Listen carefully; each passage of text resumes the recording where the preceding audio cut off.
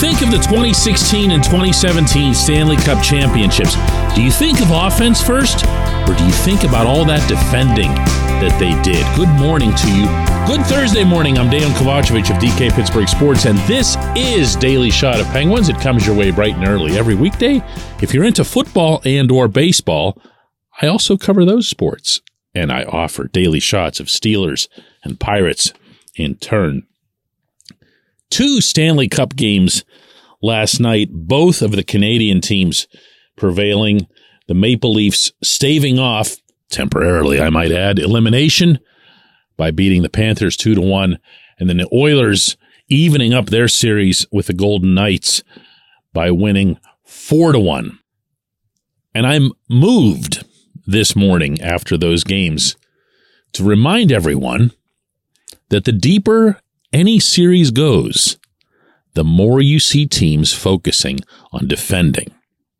And if you can see the Toronto Maple Leafs, of all teams, defending, and you can see all of their very fast, very high-flying type of forwards, just like that, getting committed to defending, then I think that should serve to remind pretty much the entire hockey universe that it's still number one come playoff time. It was for the Penguins' last 2 championship teams. Yeah, I know the 2016 team was super hyper crazy fast, and they ran up shot totals like nobody's business. They were an outlier at the time, and because they were such an outlier at the time, they really haven't even been successfully replicated. No one in the league, to my mind, has matched what the Penguins did that season in terms of just generating shot attempts. Boom, boom, boom, boom, boom. From the first line, even down to the fourth, Matt Cullen and Eric Fehr and those guys. And yes, possession and shot attempts are part of defending. They're not going to score on you if you've got the puck in their end. But as time wore on, and as injuries accumulated, especially in the 2017 run, everybody all of a sudden remembered what mattered. And even that group had to buckle down, especially once Chris Letang went down.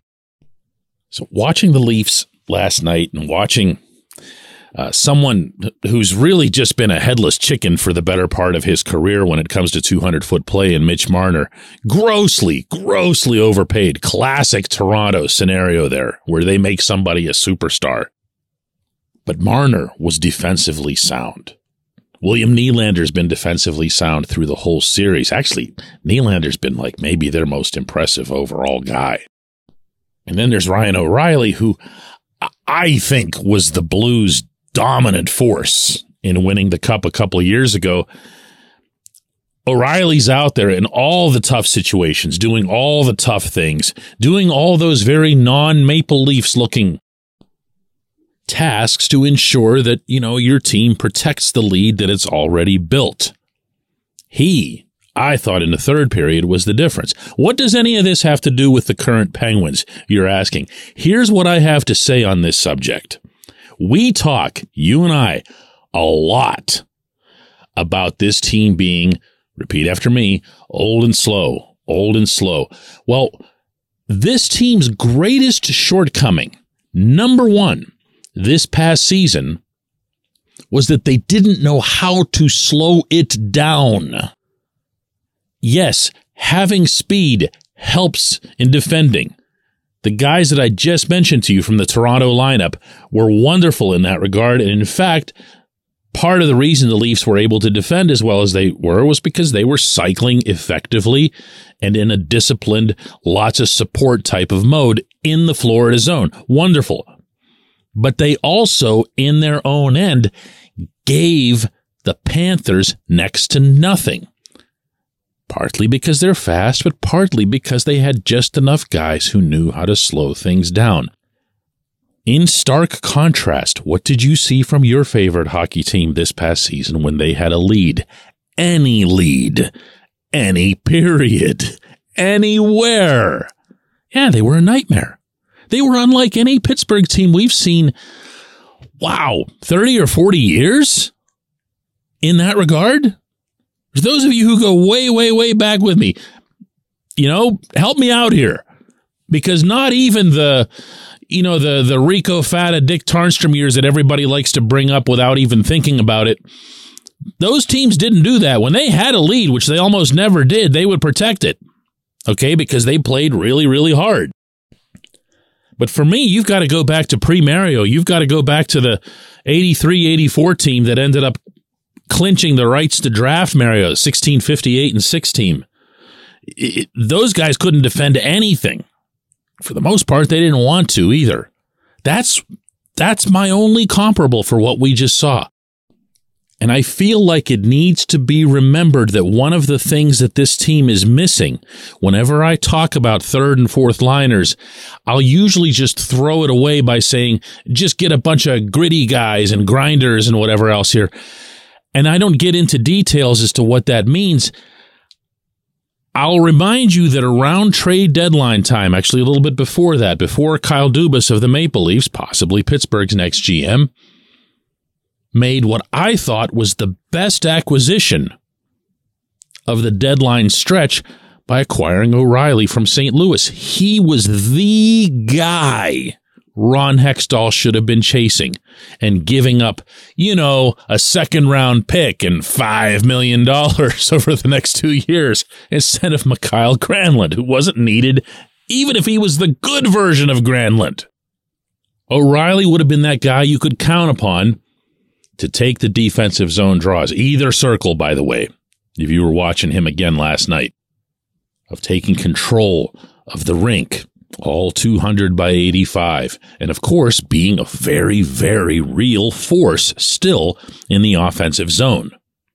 That's the guy that you go for. That's the guy that allows you to stick Jeff Carter in the press box. That's the guy that allows you, if you're Mike Sullivan, to legitimately shorten your bench, not to just do it for effect. And that's the guy, as long as I'm at it, who, if you're Hextall and Brian Burke, saves your job. Saves your job in all likelihood. How it is that the selfish stuff never seems to penetrate a lot of these guys' minds, I don't know. But that saves your job. Because all of a sudden your hockey team would make sense. And what's it to you if the franchise has a first rounder 2 years from now or whatever? Give the Blues whatever it was that they wanted, get your guy, and save your job. Because that guy could slow it down. That guy can make the game happen at his tempo. And the Penguins remain very much in need of that guy. When we come back, J1Q.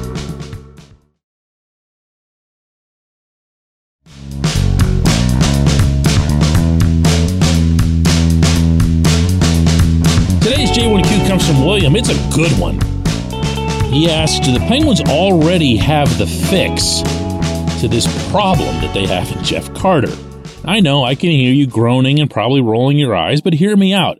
He has a big frame, isn't afraid to go to the net, get physical, and he seems to score a lot of his goals fairly close to the net already.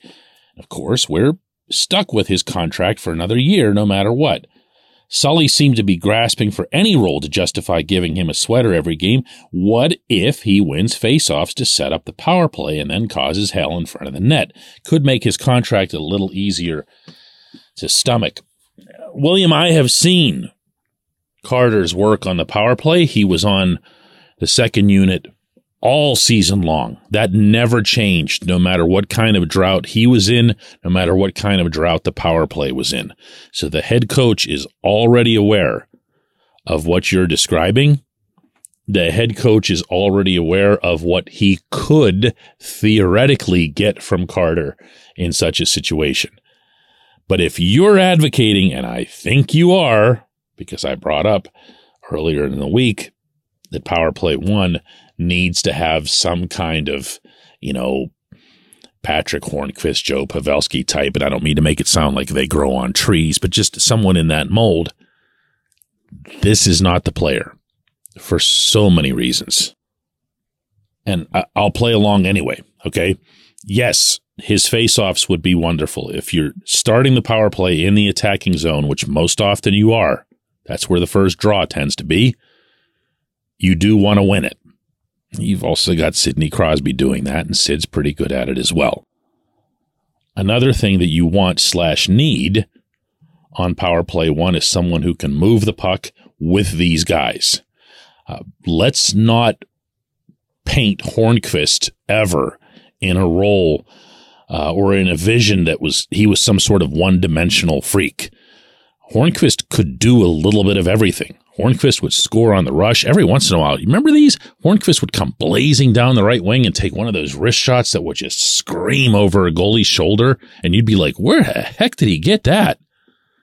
He also was very good at puck retrieval. He also was very good at finding a way to pass the puck through to the people who needed it and then getting to the net. I've not seen that from Carter. I don't see Carter even really engaging with the puck all that much anymore. And the other thing that you want from your net front guy, and this is why I brought up Pavelski, you do want to see the tips and the redirects. When you watch these playoffs right now, look at how many of these goals are being scored just like that. Tips, redirects, rebounds, just plain old screens, innocent-looking flicks from the point that just float through. That's what NHL offense looks like right now at the highest level. It's not always some gorgeous sequence. It's not always, Connor McDavid and Leon Draisaitl on a 2-on-1. It tends to look like a bunch of bodies and a bunch of pucks just going through to the net, and then something gets through and everybody goes, yay, that's it. That's largely it. Of course, the Penguins don't have nearly enough of that, and they especially don't have it on the power play, and they will not be getting it from Jeff Carter at this age. I appreciate the question. I appreciate the thought process. I appreciate everybody who's listening to Daily Shot of Penguins on a regular basis. We will do another one of these tomorrow.